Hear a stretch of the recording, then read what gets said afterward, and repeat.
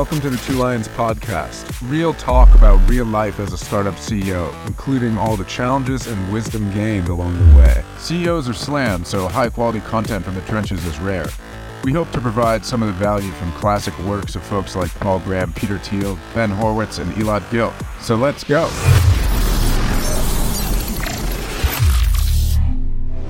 Welcome to the Two Lions podcast. All right, Jon.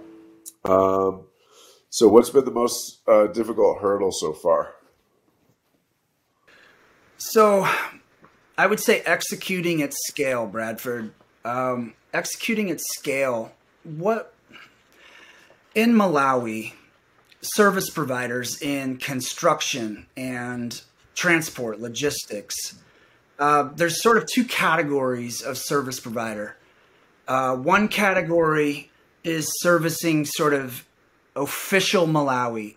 They're building embassies. They're building high-end gated communities. And that's a very small and very expensive subset of the construction service provider market in Malawi. What we have had to do is we have had to engage really as small farm cities in our own construction and project management. And so executing at scale is complicated. Service providers in construction, whether it's building greenhouses or building houses or really any phase of construction, they're used to sort of a subsistence scale, not a commercial scale. So we've been applying pressure on the market, if you will, on service providers who are used to doing small projects, and we're kind of pushing them to do bigger projects. So I would say the biggest obstacle to this point has been executing at that scale.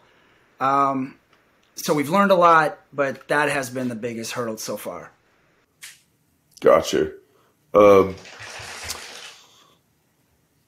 about, I remember when we were in the summertime, right, you had that cost overrun that hit when you were building greenhouses, and we kind of had to do some emergency financing and really kind of get it together. What happened there, and what do you think we learned, speaking of scale, because that kind of issue becomes way gnarlier, right, if you're talking about 100-hectare site instead of where we're at now. So what happened? How do we start to have more predictability of costs and so on as we scale? Well, so tying it really to the last question, I mean, what we did and how we overcame it is we really took a very hands-on approach to every aspect of the supply chain and then every aspect of the construction. What we did is we basically took over the construction. We also took over the supply chain. And so vertically integrating was really important. It was super important to sort of take the levers of what was impacting our timeline. Our timeline is different than any timelines that a lot of these service providers have ever experienced. So by taking over those levers, it really helped us build our own internal capacity. And we are now to the point where we now can build our own greenhouses. In fact, of the 14 greenhouses, the last 4 we built as small farm cities. Uh-huh. So in other words, we essentially took over those aspects of the business. And we're also, I think, one of the key lessons and sort of takeaways is that we are now also going to be engaged in our own procurement, our own supply procurement. Okay. So we become the importer of sort of those products, those elements of a project that have to be imported. We're actually going to do our own importing. So the hard news was we applied incredible pressure on the agronomist who also built greenhouses, but he had only ever built small greenhouses. He never built big greenhouses. So, building these relationships, we have great agronomy, really excited about the agronomy, but on the project and the construction management, we really had to take over. What about the currency devaluation? That was an issue too, right? Huge issue. Yeah. No, So what do you do about that? All the going inflation. forward? Okay. Well, on currency, there's sort of two ways to manage currency. But first, a word about the currency situation. Basically, Malawi is a price taker on sort of global currency. So inflationary pressure in the United States, you can almost multiply it by 2 or 3 by the time you get to Malawi, because Malawi's currency is highly correlated to the dollar. And so the way that has to be managed is you really have to diversify your product output. We are servicing the domestic market in Malawi, but we are also very much looking at structuring export agreements.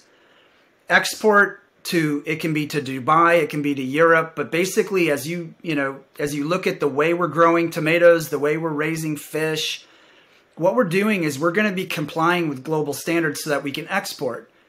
And as long as we can export product, we can get US dollar payments, and we can have a balanced approach to our revenue model for small farm cities that both is domestic sales and also export sales. And we're very much engaged. All that we're doing on the standard side is designed so that we can export and manage our currency risk. Got it.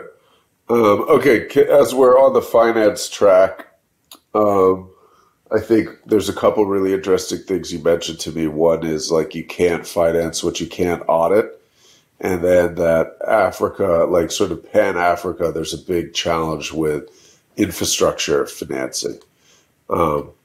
So I want to unpack these a little bit because I think that's really important to your thesis for the business, right? Is like being able to finance projects both through the auditability of production and also through the separation of equity and infrastructure financing, right? And basically dealing with Africa's inability to raise muni bonds pretty much, right? So can you talk us through these two a little bit? Sure. Yeah. When I say you can't finance what you can't audit, another way of saying that is you can't fund the informal. The informal market, the casual market, the paper currency market, there's essentially no way to fund that type of economic activity. And 90% of African economic activity is in the informal. And it really starts with land rights, land tenure, but then sort of translates or converts more broadly. So people are not bankable. Their businesses are not auditable. And then like towns are not auditable, and even countries are not auditable. So it's just extremely difficult to bring together a long-term financing package that will then finance kind of critical infrastructure. So Small Farm Cities tackles that head on. What we do is we don't do this for the whole country. We just do this for the footprints that we're working in. But for whether it's 5 acres or 500 acres or 5,000 acres, what we're building and baking in is formality. So what we're doing is the land itself has to be titled property, or else small farm cities won't build there. Once you have titled property, then the contractual relationships between parties involved, whether it's the landowner or it's the businesses that are operating within that environment, everything is now auditable, and therefore everything becomes bankable. So what we're creating is we're essentially creating bankability at a footprint at a time. And part of the rationale of doing, tomatoes and fish, these are hard assets that actually are bankable. And very soon we'll be getting into more poultry. We can do grain, we can do corn, we can do cassava. Really, there's no limit to sort of the commodity, and the commodities are bankable. So that's on the auditability side and on the enterprise side of finance. Now, what's true of a business then becomes true of a community, even a district or the country itself. And this is where I get into municipal bond structure. Things like water systems, power, these things are necessary for enterprise to operate, but they themselves are not going to return 20, 30, 40% returns.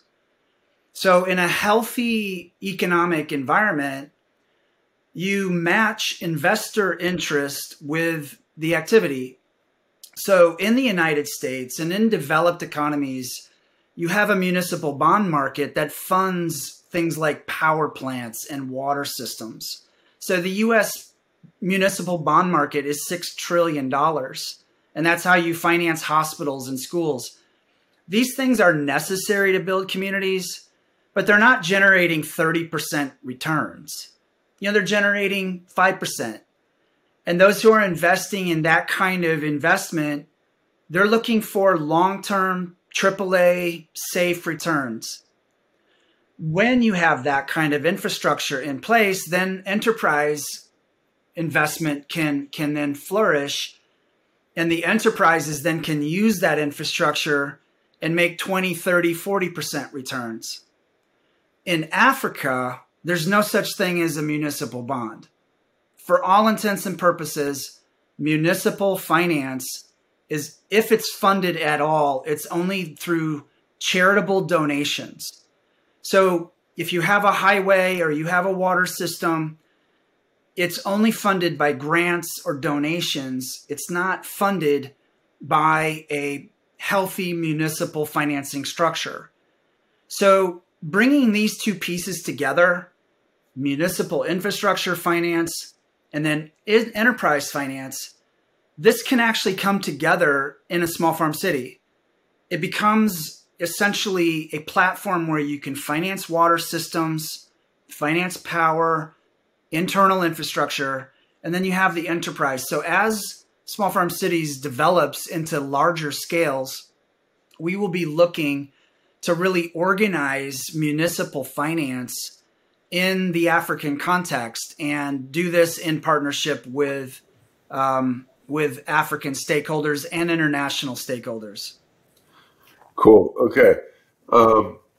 So another, as we're kind of going top down here and talking about macro and systems level stuff, another thing that you mentioned to me previously is that you feel small farm cities is basically a system solution to system problems, right? What do you mean by that exactly?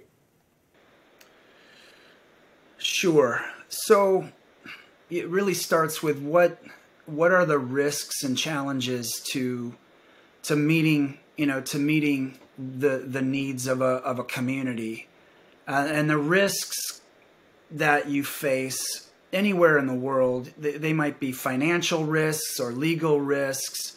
They may be operational risks, environmental. It may be safety or security. In other words, there's a whole range of risks and challenges when you're developing a project anywhere in the world. The difference between Africa, let's say, and a more developed economy is really the exposure and mitigation to those risks. And if you mitigate against 3 out of 6 risks, those other 3 risks that you don't have a solution for could kill the project. So when you're implementing developmental plans and investments, you have to actually address all the risks, because you're only ever as strong as the weakest link. You may have figured out most of the model, but it's that one part of the model that you didn't figure out that could kill you. And so you can't just say, oh, I need better fertilizer. I need better seed for my tomatoes. No, you need a whole lot more than that. And where we come in as small farm cities is really in contrast to a lot of the developmental approaches that have been pursued in Africa unsuccessfully, which is, hey, we need farmers, they need better seed, they need better fertilizer, or, oh, farmers, they need water to irrigate their plants. Well, yeah, they definitely need water to irrigate their plants, but what about the roads? What about the supply chains? What about the currency issues? What about the banking and finance? In other words, because operating in Africa involves legal, financial, operational, social, environmental, and security challenges, then if you're going to operate successfully, you better have answers for all those same challenges, or else you're going to fail. And unfortunately, most projects fail because they haven't managed all the risks. So it takes a systems approach to address a systems challenge.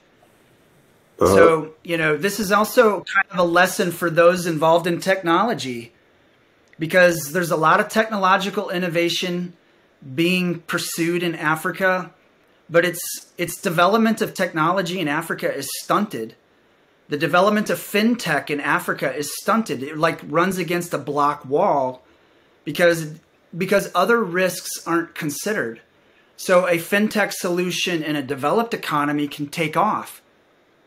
But a payment platform or a prop tech solution or some type of technological application in Africa runs into some, seemingly random problem, but it's not a random problem. It's part of a systemic, set of challenges. So Small Farm Cities is specifically designed to address all of the key risk elements, have answers to those risks, and provide solutions to those risks. Got it. Okay, so if you think about this as being like this fully integrated systems kind of solution, and we look at the size of the sites that we've done so far and think about building a network of much larger sites that can accommodate, millions, potentially even hundreds of millions of folks in Africa, what does that look like? Is there some kind of a franchise model or something? Like, how do you scale it to be so large? So this is, I think, one of the most fun parts of Small Farm Cities. What we're doing is we're taking routine activities, like activities that are routine all across Africa. So 80% of the African economies are agriculture based. So we're taking agriculture, we're taking housing, we're taking water, we're taking electricity, we're taking all of these kind of routine, everyday kind of activities. They're going on today. All we're doing is we're coordinating it, we're organizing it, and we're making it bankable. We're making it fundable, investable by international standards. So what we're doing is we're taking Africa's routines and we're just we're coordinating them, making them more efficient, more productive. And by doing that, there's really no limit to the scale. I mean, the reason we're doing tomatoes and fish is because people eat tomatoes and fish every day. They eat eggs. They eat, cucumbers and peppers and, so what we're doing, and then welding and carpentry and water systems, plumbing, electricity, fabrication. We're taking kind of the routines and we're building systems around them and then making them financeable and bankable by international standards, which is then franchisable. In other words, Small Farm Cities doesn't have to be the operator. We can be the system and the partner of operators. In fact, Bradford, in Malawi, it's Malawians who are building Small Farm Cities. I would love to say, hey, I built that house. I didn't build that house. Malawians built that house. Malawians built the greenhouses. Malawians are growing the tomatoes. So there's not a function really with Small Farm Cities that can't be carried out by an African. And that's the whole idea. I mean, it is truly an African company. We have, it's African management. Our attorneys African, our accountants are African, and so this whole design is modeled so that it can be implemented and scaled massively in the African continent. And that comes from your experience working in Africa, right? Like I didn't sort of prepare for this earlier, but just want to insert this just because I'm realizing now for folks that are tuning in that don't know your background. Can you just give me a couple minutes on your background and experience in Africa and how that has really influenced how you've thought of this project? Because I think your approach is like fairly unique and it really comes from a boots on the ground perspective, right? It does, yeah. So it's 2022. So I started investing as a private developer investor in 2008. So about 14 years ago, and I've been involved in commercial agriculture investment, but very quickly into my investments in Ghana, I realized that you can't just build an agricultural operation. You have to also have solutions in electricity and roads and transport and logistics. I had the good fortune of partnering early on with my colleague Issa Baluch from Dubai. Issa had built a freight logistics network on behalf of Dubai Ports World and Emirates Sky Cargo, very involved in African transport logistics, but hubbing through Dubai.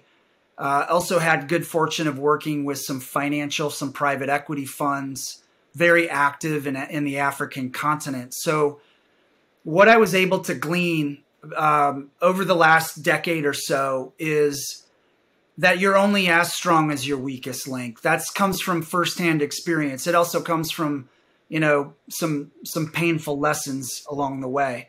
So yeah, I've worked in Ghana, I've worked in Ethiopia, I've worked in Rwanda, Somalia, and Kenya, Nigeria, worked in special economic zones, worked in e-commerce, worked in supply chain logistics and infrastructure. And then agriculture has always sort of been a platform to work on really infrastructure related investments. Got you. One thing you've said to me before is that it's been important to get sort of the cheapest high quality house you would live in and sort of keep driving that cost down. I think right now it's at like $3,300 or something, right? Why is that so important to you, and what's the journey been like so far? Well, I would say it's a bit philosophical, but also very practical. Early on, over the last decade or so, I've taken on a mantra, and this is the mantra of small farm cities, which is if I need it, they need it. And what that basically means is if I, as an international developer, international investor, if I need to meet a certain standard, if I need to achieve a certain quality standard, there's not two different standards, one for me and one for my partners in Africa. And that translates into the house itself. What the bottom line is that Africa is a full member of the global market and the global community, full member. And so if you go into Africa and you have a different standard for yourself as an international developer, and then you would expect for the African partner, you sort of start with an imbalance. So I want to build houses in Africa that I would live in. In fact, the houses we built, the houses that we've already built in Mpingu and Malawi, I've stayed in those houses, and I'm happy to stay in those houses. So the bottom line is you can't have two different sets of standards. And too often in development in Africa, they've settled for lower standards, lower performance standards, higher costs, less efficient. And then they wonder why Africa experiences so much pressure from imported goods, and why the low cost production and the low cost provider is always coming in from outside of Africa. And so, it's very much not just a philosophical, but a practical emphasis of small farm cities that we focus on global standards, period. And so if it's the house, if it's the greenhouse, if it's the fish, it's global standards or bust. And it sort of translates from, my willingness to live in a house, occupy a house, and make sure the water is running, make sure the water is clean, make sure the power is working. That's really the principle behind that point. Got it. So tell me about, I know Mpengu is sort of like a six acres, right? And I think it's like you did an initial 90-day build out sprint, which I think is really impressive. Like, what were you able to do in 90 days? Why is speed so important? When you're getting these things off the ground? Well, so time is money. And pressure is a positive, it's a positive element to getting projects done in this environment. The pressure, it's self-imposed, but it's also then pressure on all the service providers. It sets a really positive tone to get things done. If there was some virtue in going slow, you go slow, but there's no virtue in going slow. Now, you don't want to rush things because you want to meet the high standards. But the thing is, in development, what too often happens is people study and analyze things to death. I mean, there's feasibility reports and studies that are just been funded with millions of dollars. And our view was, look, the only real feasibility report that will have credibility is to actually go do it. We could have studied it and we wouldn't have known anything. So you got to go do it. Now, you got to do it at a scale that, is manageable. The margin for mistakes is very thin, and we did experience that earlier this year with our greenhouse construction. But if we hadn't applied that pressure on that greenhouse construction, we may have missed sort of some of the most important takeaways that now will inform, the next 1,000 greenhouses that we build. So, it's really necessary to have a certain amount of intensity, not just to be, intense for the sake of being intense, but because so many things have to move in sync. So many things have to be synchronized. And even, your engagement with the market has to be synchronized. And you have to engage the market so that how much the market can absorb and really at what point and what the opportunities are in the marketplace. That's why we kind of break this into 90-day sprints. And we're about to enter another 90-day sprint that takes us into January. Got you. What does it look like the next level of scale then? I guess maybe somewhere from 10,000 to 50,000 or whatever. What is sort of like a mini, a town or village scale? I don't know what the term you would use, but so you get the point, right? Yeah, no, I like it. No, it's a town. That's okay, a town. Like a town. Yeah. What does it look like to build a town? Yeah, in the tens of thousands. Well, we're used to talking about SMEs, small and medium-sized enterprises. I think we can talk about SMCs, small and medium-sized cities. Nice. I like that. An SMC is you've got Minneapolis, Minnesota, but then you've got small agricultural towns that are all feeders to Minneapolis. Right. And, Africa doesn't have any SMCs. There's just no SMCs. You have Nairobi or the bush. You got Lagos or the bush. You know, so small farm cities, they don't have to be small cities. Like Chicago is a small farm city. It's just when you iterate small farm clustering, and then you bring in banking and you bring in universities, and all of a sudden you've got 1 million people. Right. So our point is that it goes to an earlier question about franchising and our systems approach. It's like we're taking the routine of life and we're coordinating it, and we're actually physically clustering it into real estate and houses that you can buy and you can actually own.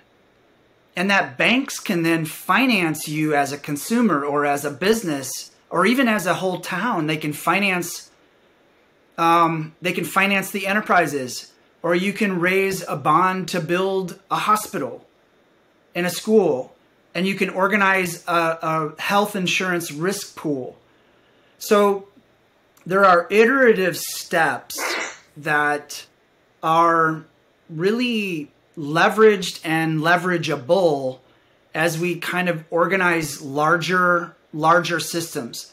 So the next step for small farm cities in Malawi. Just one second. It sounds like finance and like sort of embedding a lot of financial services and fintech kind of stuff sounds important, because you've mentioned things like health insurance or banking services and so on. Does that start to come into play at the scale of the tens of thousands, or is that later when that kind of stuff starts to come into play for you guys as a platform?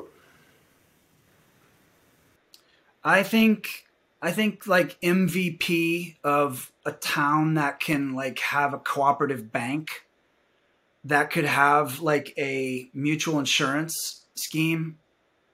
I think that the MVP probably starts somewhere around 1,000 people. Oh, wow. Okay. And that can be achieved, that can be achieved pretty quickly. I mean, what we'd like to do in terms of the next step in Malawi is complete a seed round investment where what we're doing is basically building that kind of MVP viable town at somewhere over between 1,000 and 10,000 population, over maybe a 24 to 48 month time horizon. And that kind of investment, that kind of sort of completing the seed, that builds sort of your, kind of MVP small hub, like a small rural hub that's now actually becoming kind of like a peri-urban feeder town where you can actually work in the city and live in the country. You can commute, or you can work in that environment. You can work digitally because there's electricity, there's internet, there's full connectivity. So you can visit, you can be a tourist, you can stay for long term, you can do research, etc. So really where we go from here now is what we're doing at 7 acres. We really believe could be done more or less at about 50 to 100 acres and somewhere between 500 and 1,000 people.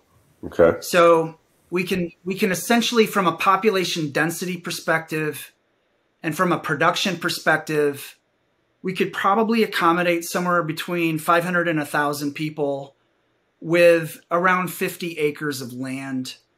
And that is super achievable and financially, viable in terms of, that's why what we're doing now with the housing is we're basically modeling how we can go to market with different types of houses, sort of starter houses, condominiums, duplexes, shared, kind of accommodation. So what happens then when you go from 1,000 to 10,000? I think what 1,000 to 10,000 looks like is it will require a centralized municipal utility grid. So what we want to do, if we go to 10,000, you really have to have a utility. You have to have a water and a power utility and a sanitation utility. So that's when you have to start bringing in the separate infrastructure financing and doing those projects yourself. Yeah. Yes. That's the Yes. 1,000 Now, to 10,000. Okay. I think that's kind of like the step from sort of, kind of bootstrap kind of municipal infrastructure to real municipal infrastructure. I mean, the kind of infrastructure that you would run into if you were driving Interstate 80 in Iowa, and you came through a town and you saw a water tower and there's a water treatment plant and Yep.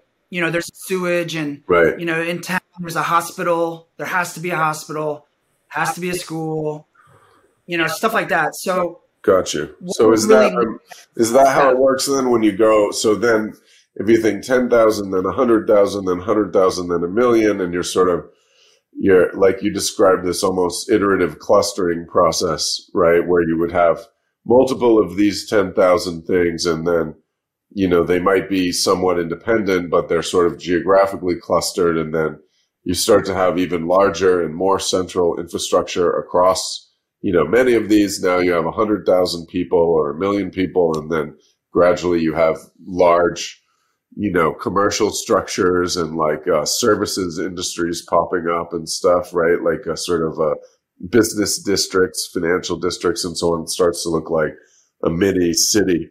Is that kind of the vision? Is that like how it would emerge, or am I off? No, you're absolutely correct. Okay, so if you look at, let's say, a town of 100,000, a town of like a small city of 100,000 is essentially 10,000 person, clusters. Right. So, and the thing about a city of 100,000 population would be that if 3 or 4 of these 10,000 person clusters want to kind of work together on a hospital or, in an educational institution or something like that, then that can all be part of the design. So the country of Malawi, I've been involved as an advisor for a few years to the government in terms of designing secondary cities in Malawi. And that is to manage their population growth over the next 25 years. They're going to be growing by about 25 million people. So, the need for new cities in Africa is just crazy. If you look at population growth and then you look at sort of the existing urban structures and you say, well, there's just no way that Africa can develop like this without sort of new city concepts. Yeah. So what we're really offering is if you can organize 10 or 20,000 people in a economically viable cluster, then you basically have the building blocks for 1 million people population.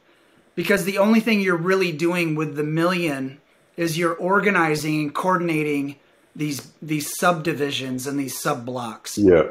So you take Dubai as just an example.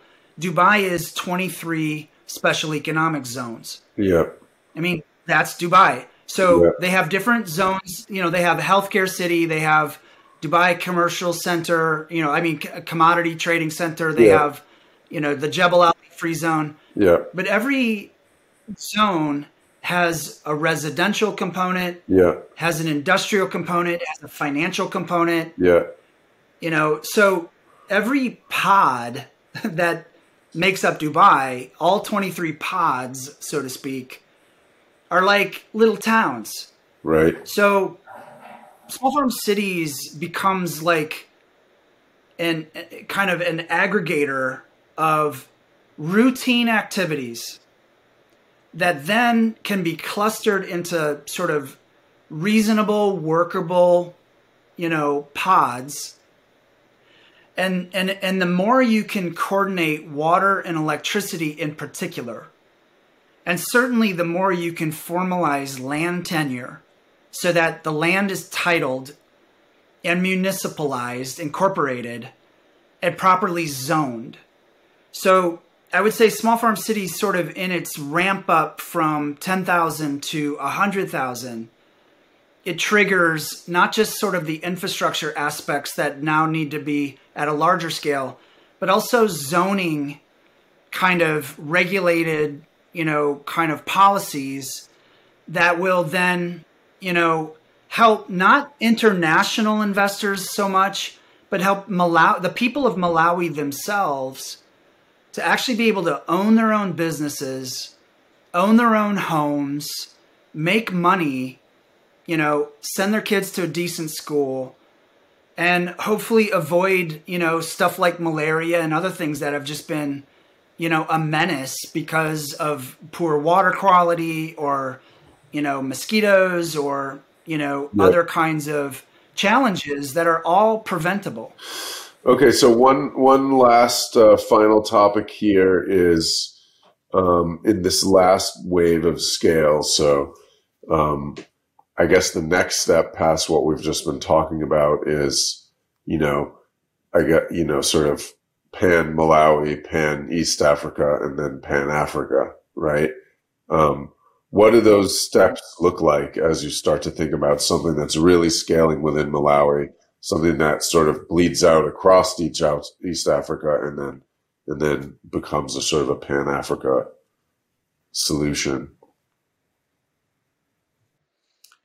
So I would look at this in a couple different, from a couple different points of view.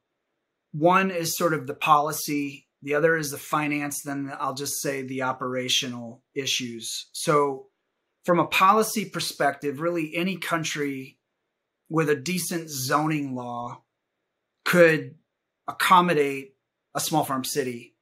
I mean, the only thing really that we would need in a country is the ability to take a private piece of land and develop that private land with sort of rules and contractual arrangements that allow everyone to become an owner and be able to store value and store sort of the proceeds that they're earning.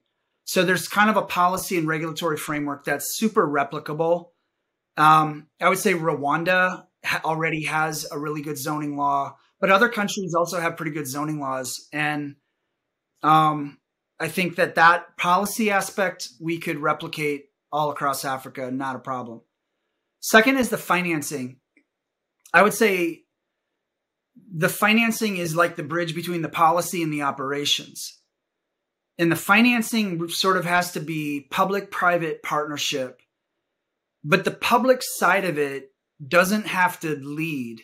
The private sector can really lead.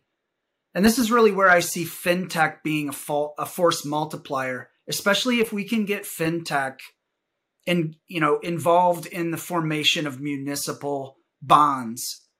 Even crowdfunding, municipal finance that can be applied super locally, but basically gives people around the world some sort of an interesting option in terms of like really being able to finance infrastructure and put their dollars into, sort of more interesting financial instruments that could be help develop Africa.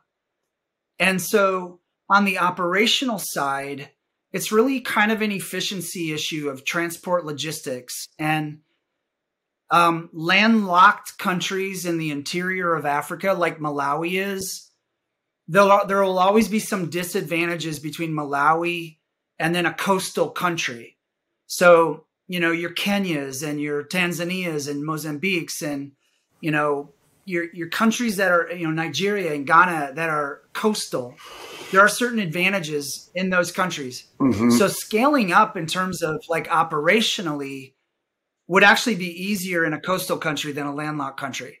So in summary, I would say the model can work anywhere, but there are operational issues, there are financial issues, there are policy and regulatory issues, all of which are very solvable, addressable issues.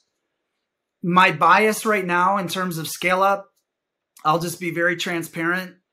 I like the financial regulatory environment of Rwanda. But I also like the operational efficiency of Kenya. So if I'm looking at East Africa, I'm looking at Kenya, I'm looking at Uganda, I'm looking at Tanzania, but in particular, I'm looking at Kenya.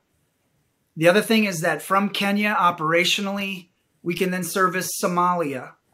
And Somalia, after all these years, is ready actually for development of small farm cities. In fact, the original small farm city design, I actually designed it for southern Somalia for refugees who would be returning to Somalia from Kenya. So I'm very eager to develop small farm cities in Somalia. But the operational hub that would be logical would be Kenya, Mombasa, and Nairobi. And then the financial hub, honestly, doesn't have to be in Kenya. It could be in Rwanda, the financial hub where the deals are structured, where you kind of organize the municipal bonds and you organize those structures, and then you build sort of international collaboration. That could be done at the Kigali International Financial Center. So I'm really very excited about the prospects of scaling this up into other regions. Nigeria is an incredible tech hub. And so vibrant as an economy. And so, certainly interested in West Africa as well. Yep. You've mentioned, I guess, last little follow-up, you've mentioned Nigeria in the past, but that it's also kind of gnarly as well. It's kind of like the biggest jewel since it's such a large economy, but it's also, has some challenges. What are the scale is obvious, right? But what are the challenges? I would say that it's about finding the right partnerships. I mean, there are incredible people in Nigeria. To some extent, Nigeria is a bit of a victim of its own success in the sense that it's just such a dynamic economy. The people of Nigeria are incredibly entrepreneurial, very innovative. Nigerians who immigrate to the United States and Europe, in Dubai, they're just like serial entrepreneurs, incredibly gifted. But the governmental complexities of Nigeria itself, sort of the kind of the cultural, the religious, the conflicts have really taken their toll on Nigeria becoming sort of like a place where you can really build a great business that's bankable, that's auditable by international standards. So it's not for lack of talent. It's not for lack of ambition. It's more structural. So I really, part of what has informed the design of small farm cities has been my experience in special economic zones in Nigeria. And what you have is that where you can kind of build a zone that's kind of a safe haven for investment can flow. In fact, clients we worked with in Southwest Nigeria from Asia were able to attract hundreds of millions of dollars in manufacturing investment just by creating like a safe zone within Nigeria. So Nigeria is a country, like by 2090, there will be 1 billion people in Nigeria. So like Nigeria's need to develop urban models, and their appetite to do that is fantastic. But what's missing is kind of what's a very practical way to organize 1,000 people or 10,000 people or 20,000 people, and then kind of organize that in such a way that you can really manage growth, manage sort of the scaling of that growth in a kind of a rational, globally auditable, transparent kind of way. It's very doable in Nigeria, but I would start with the zones, the already existing special economic zones in Nigeria. Okay, awesome. All right. Well, this is our site in Malawi at Njewa. And in January of this year, this was a vacant lot, about 1 acre in size. And these are my colleagues, Leif Van Grimsven and Sai Chalamanda, helping to lay out the site. So we can go next. Same site, just a different view. We took drone footage that you'll see here in a few minutes. We built greenhouses right away. These are small greenhouses, 8 by 13. What we wanted to do in January is, while we're building the houses, while we're building the fish ponds, we wanted to start growing tomatoes. So we put plants as seedlings. We put that together within about a week. And these greenhouses were built as basically as incubators. So concurrently with building the greenhouses, we started building the houses at our first site in Njewa. Seedlings, we got started. What happens is you put a single tomato seed in and you start to grow them in greenhouse conditions. So it's like a laboratory. And this is a scene from February of this year. Digging the fish ponds, this was what we did is built 50 square meter fish ponds. We lined them with plastic and installed aeration to blow water into the ponds, and we raised tilapia. So these ponds each had about 4,000 fish. So this is the rest of the construction of the houses. What we did is built a foundation, and then these blocks are built from the dirt from the fish ponds. So we basically circulate the dirt from digging out the fish ponds. We create blocks. They're almost like Lego blocks, 90% mud, 10% concrete, let them dry, and stack them. So here is a house in construction.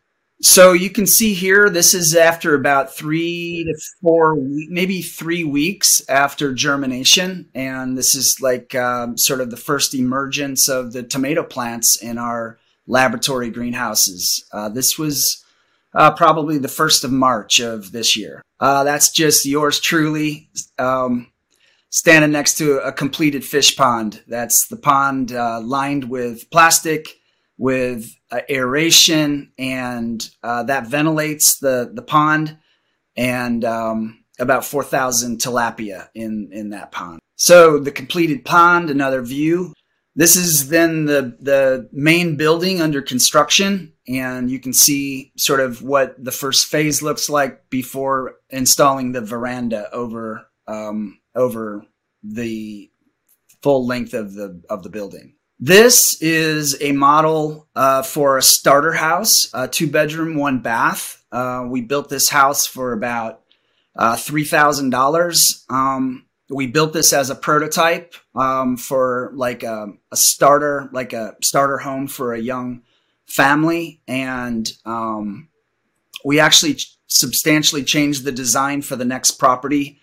So this was built in about 45 days, and soon you'll see the next version of this particular house design that will look even better. I love landscape lights. You know, you can turn an environment from being sort of cold to being really warm and really enjoyable. And so we feature solar lights around our properties, and this is just a view at dusk at our site in Njewa. We wanted to experiment a little bit with an ornamental fish pond, so we had a little fun with this. It's exactly the same dimensions as the rectangular pond. It's 50 square meters. It's just in a little more interesting shape. And then we have a water fountain that circulates the water for aeration. And then our 4th greenhouse there is at the back of the photo. Another view. And then behind this pond is a slightly upscale version of our starter house. So this is a 2-bedroom with 2 baths. And I should mention that what we did here is we built a little bit of a nicer house. We intended for this to be rented out as an Airbnb, and it is. Currently, this house is occupied by a team of researchers from Tel Aviv University. So we are not just building houses in fish ponds and greenhouses, but we're also in the hospitality business, hosting guests from Tel Aviv University in this particular house. This is the prototype site. You'll remember from the first slide, this was just a vacant lot, and this is about 90 days later. where we have buildings, we have houses, we have the greenhouses, and this is a 1 acre prototype site at Njewa. And this is, we are going to be using this site. In fact, we're already now using this site as a wholesale distribution center. We're right next to the capital of Malawi. The sign of a project that's completed is you start to mow the lawns, and this is one of our guest rooms. And this is our first harvest of fresh tomatoes. We sell locally, started selling our laboratory output, started selling it right away to the local market, to grocery stores and hotels on the high end. So we're really excited about the produce from the first site. All right, so this is our second site, about 10 kilometers to the west of the capital. This is a site that we call Mpingu, and this is a 7 acre site, and this is what it looked like in May. So June, July, August, September. So about 5 months ago, this was a field growing corn and soybeans. All right, so what we wanted to do is get busy very quickly and take what you have seen in earlier slides at a laboratory scale, take it to a commercial scale. So this is the first of 14 greenhouses that we started to build at the end of May of this year. For the houses, our construction method, the same method, taking fish pond dirt from the fish ponds, mixing with concrete and turning them into blocks for construction. Using this machine, all manual, no electricity, and this is our construction method. So this is sort of the package in this photo. You have the house under construction, you have the fish pond, and the greenhouse in the background. This is just another view, same package, only this house is a duplex. And so 2 families can use this house and surrounded by greenhouses. Next slide. So what we did is we then took our production to a whole new level. In the first photos that you saw, the 3 greenhouses, we did about 1,000 plants. In the greenhouses you're about to see, we did 23,000 plants. And so we scaled it by a factor of 23. And the seedlings produced at the Njewa site and then transplanted at the Mpingu site. So this is our first emergence of the plants, and then you can get a sense of just the difference in scale. So each of 14 greenhouses has roughly 1,700 plants. So what you're looking at here is the emergence of tomato plants being grown now at the second site at a much larger scale. So this is the plants as of about 3 months, actually about 2 months in. And this is one of our agronomists, Sarah Sambrira. She's a graduate of the Lilongwe University of Agriculture, and she's one of our agronomists. She supervises all of these greenhouses. Another view of the plants, you can see the progress of the tomatoes, and we keep it very well maintained. Each plant is a production unit. There are 23,000 plants. So we have built water system dedicated. So we have the main water tower, and then that water tower then feeds smaller water tanks that then feed the drip irrigation system inside of each greenhouse. So all of this plumbing and is something that we have now organized as part of our project management portfolio. And so this is the new version of the starter house. From earlier slides, you could see our first version of the starter house, 2-bedroom, 1 bath for a young family. This is using a slightly different method and just upgrades on the windows and the finishing and just the overall presentation. So we're pretty excited about this particular unit, which would retail for about $5,500. So this is the built site now at Mpingu. What you're looking at there is about 6 of the 7 acres. At the foreground is the main building. It is sort of our main office, hospitality center, can very quickly convert into a restaurant or cafeteria. And then in the center of this site, we plan to build additional housing units in the coming months. So this is just another view, a slightly higher elevation with our drone video. And this is our human resource manager, Mpo Liesi. And Mpo and his wife and son are the very first residents of Small Farm City. This is just a slightly elevated view of the duplex. So these are 2 units built in one building, maximizing efficiency for electricity and water, and then surrounded by the fish ponds and the greenhouses. So a key objective of Small Farm Cities is everyone who works for Small Farm Cities is moving forward with their lives. And these are our workers learning English. We're teaching everyone English. We will very soon be offering vocational courses in welding and carpentry. They're all getting trained classically in agronomy, horticulture. And so our employees are the lifeblood of the organization, and the very first step is really to learn good English so that they can communicate effectively with customers, with clients, and also interact with training materials that are in English so that they can learn best practices in whatever vocational track that they choose to take on. So, as I mentioned earlier, we build our own furniture. This is Martin, who's building bunk beds. What we're doing is we're employing a full-time carpenter, a full-time welder, and we're able to dramatically reduce the cost of furniture. And also, we're building what we consider to be a franchisable business with this furniture. So this is the team. Part of the team, about half the team, are in the early going, and just going through. We use technology. It's an everyday part of the company. So, and our guys and our women who are our agronomists are all very much computer literate and engaged in technological innovation. All right, so we're getting ready for harvest. And so what you saw growing in the greenhouse, we just harvested this week our first metric ton.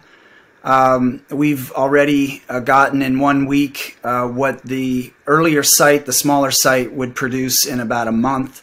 So we're pretty excited, and this is our preparation for harvesting tomatoes. Another view of the crates and the area where we use for packaging the tomatoes for sale to the market. And that is the view at night of our duplex. Another view of the veranda over the duplex. All right, so our team, this is Jonathan, this is Sarah, who you've already met. This is Kumbo Muntali, really kind of our lead on construction. Mpo Liesi, head of human resources. This is Phoebe. She is our other agronomist, supervising greenhouses and greenhouse staff. This is Peace Capello. He's been heading up our fish operation. This is Tionge. She is a level 3 certified welder, and she is not only the welder for Small Farm Cities at this phase, but she's also a trainer and will be training staff in welding. And this is Will Feza. He's administrative staff. And that, I believe, should be the end of the slideshow. All right, so a quick snapshot of the key data of the project so far. The project, we started construction in the end of January, early the 1st of February, in Malawi, near Lilongwe, the capital of Malawi.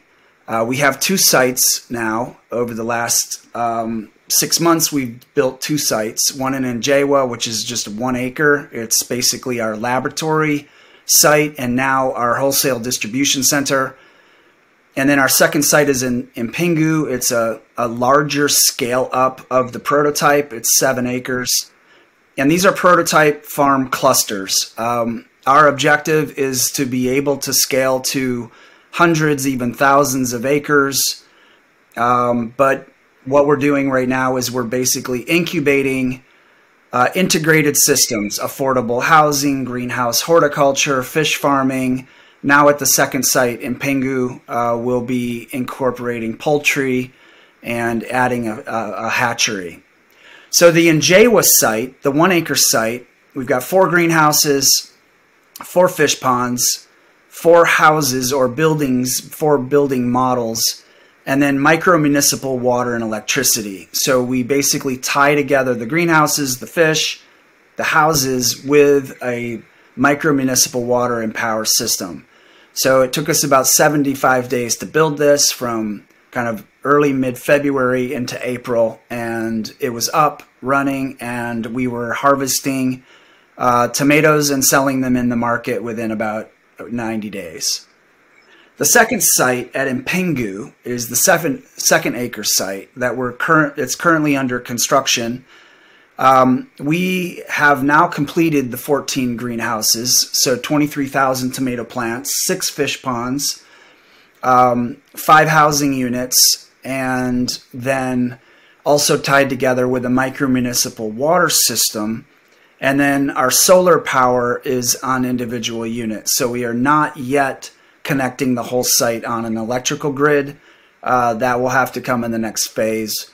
We started construction at this second site in May and pretty much wrapped up construction about 4 weeks ago. So we're doing some finishing touches, but for all intents and purposes, the Mpingu site is up and running, and tomatoes are growing and fish are growing in the ponds. And the houses are now occupied with residents.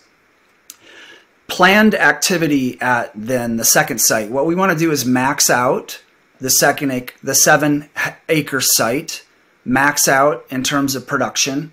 So we are going to be building a fish hatchery at the Mpingu site. We're going to be importing a proper fish hatchery system from the Netherlands, but the tilapia is a Nile tilapia that we'll be bringing in from Tanzania, developed by a Dutch company in Tanzania that's appropriate for the African market. So this hatchery, we should be able to produce about 500,000 tilapia fingerlings per year. We're going to be integrating a poultry operation, about 500 birds. It'll be producing about 100,000 eggs a year. We'll have running track. That's already been laid out. A staff house, which will be an accommodation for 30 staff members who are working at the site and then can now live at the site and become members of the community. We're going to build 12 additional housing units. That would be 6 duplexes with 2 units each. Hospitality and tourism is going to factor in to our design here. So we're building basketball, pickleball courts so that, quality of life and entertainment and fun and recreation is very much part of the environment that we're building at a small farm city site. We're looking at a solar power microgrid. We will also have to connect to the national power grid. It's about a 50-50 proposition as to which one's a better deal. Do you go solar? Do you go grid? This decision has not yet been made. We're in the course of evaluating that decision. A purified water microgrid. This would be very unique in Malawi, in Africa, where we actually purify the water so that when you drink from the tap, you can drink clean, purified water. So we're looking at installing that system as well at Mpingu. And then finally at the Mpingu site, we're in the process of fully digitalizing as Internet of Things the entire property. So everything happening on the property tied into a digitalized platform. And that's so that really the data capture, the analysis, all the analytics can really inform and be replicable and franchisable. What we're doing is very much designed to be a prototype, And so digitalization of the entire asset is critical. And that goes from the housing to the agronomy to the fish to the poultry, and then all of the services and activities that are going on the site, all digitalized. At the Njewa site then, the smaller site, the 1 acre site, it's close to town, close to the city. And so we're establishing, as we speak, a wholesale produce market where we're not only marketing our own product wholesale to the capital market, but we're also organizing sale of other producers, other growers. What we're taking is a corridor approach, which is in a hub and spoke model. You have two cities connected by a highway. And what we're doing is we're helping to formalize the trade along the highway. And we as small farm cities are then able to organize the horticulture market and also soon the tilapia market and the egg market in a way that's never been done before. And so we're looking at tomato volumes. We did a ton this week as just our first harvest, but we'll be working our way toward about 5+ tons our own tomatoes. We'll then be also buying and selling onions from growers along the corridor. And then we should be hitting about a 0.5 ton a week in tilapia starting in about 4 months from now. Plus we're adding cucumber and pepper. Housing sales, what we're doing is we will be now organizing housing sales at Mpingu, and these units will be then marketed for sale to the community, marketed to young professionals, and even upper income in a mixed income community. So we're very eager to blend sort of affordable housing with more upscale housing into our community models. So we are now organizing as well hospitality services, both at Njewa and Mpingu. We are hosting research teams from Tel Aviv University at Njewa. We are organizing then prospective alliances and partnerships in the country with a major hotel service provider, and looking at really getting involved in event tourism in Malawi, as well as experiential tourism for international tourists, looking to really organize this on an Airbnb platform. Hospitality is a big consideration in the development of a small farm city. Small farm city, it's a community. It's an affordable planned community. So the properties are enjoyable for living, but they're also enjoyable and a very interesting option for what is really taking off in Africa, which is event tourism and experiential tourism, where whether the tourists are from the country itself and they're attending sporting events or arts or crafts or food events. Event tourism is very much, we want and plan that a small farm city is a destination to be enjoyed, and we are then organizing ourselves to provide these services. And then experiential tourism is really organizations from around the world who are visiting Malawi, and they want an experience that's in the field and closer to the people. Experiential tourism is very much part of our planning makeup. In terms of production costs and revenues, we've been very fortunate this year to be able to really capture and get a strong sense of our overall cost of production. So where we're coming in is each plant is a growing unit, and our input costs per plant are about 63 cents. We're yielding about 8 kilograms or 16 pounds from every plant. We're getting about 55 cents in the market average per kg for tomatoes.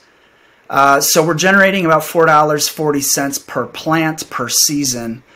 And so when you incorporate then the cost of the greenhouse, averaged out over 5 years at about $1 a year, we're able to generate a margin of about $2.77 per plant.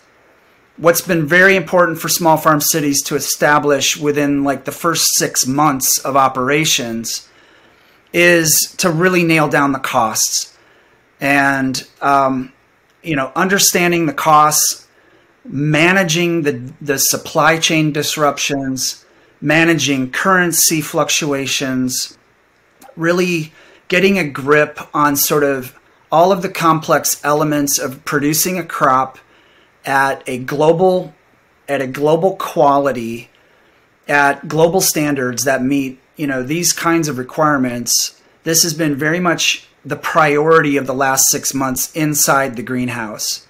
And so we are very confident now of our numbers. We've had some severe disruptions this year. We had incredible spikes in the cost of fuel, as everyone had globally. And Malawi, as a landlocked African country, certainly experienced tremendous increases in the cost of fuel, which then drove up the cost of every single aspect of our production supply chain. We feel like we've gotten at least a good analytical framework, and we've really been able to boil down our costs and moving sort of what we had assumed to be the cost to what we have proven to be the cost of production, as well as a healthy revenue margin, which gives us clarity and confidence moving forward with the model. So that is, I think, it for the fact sheet. This has been a pretty exhaustive run. So we've chopped some wood, man. Definitely. No, this was awesome. We got a lot of amazing content here. It was really, really, really great to walk through everything with you. I loved going through the photos and the fact sheet and being able to talk through all the questions together. So this is awesome. Thanks so much for the time, Jon, and I can't wait to kind of edit this and get it out. It's super cool. Well, that is fantastic, and hey, we can't wait to host you in Malawi. I can't wait too. Yeah, later this year we're gonna be rolling through. I'm super excited about it, and hopefully we're gonna hit some places in West Africa too. So it'll be really fun. Although it's the traveling. I got to say, if you do a Pan Africa trip, it gets really hairy, because there's many times when it's a full 24 hours between cities because of the way that you have to route the flights. So it's not like I'm used to going around Europe and Asia and the US, right? It's like it's going to be a different beast. So I'm kind of curious. Well, I've been in at least half of the African countries. So you let me know. Yeah, give me your dates and your itinerary. I can probably connect the dots for you. Yeah, well, we will. All right, man. Thank you so much, Jon. We'll talk. All right. Be well. Thanks. Take care. Cheers.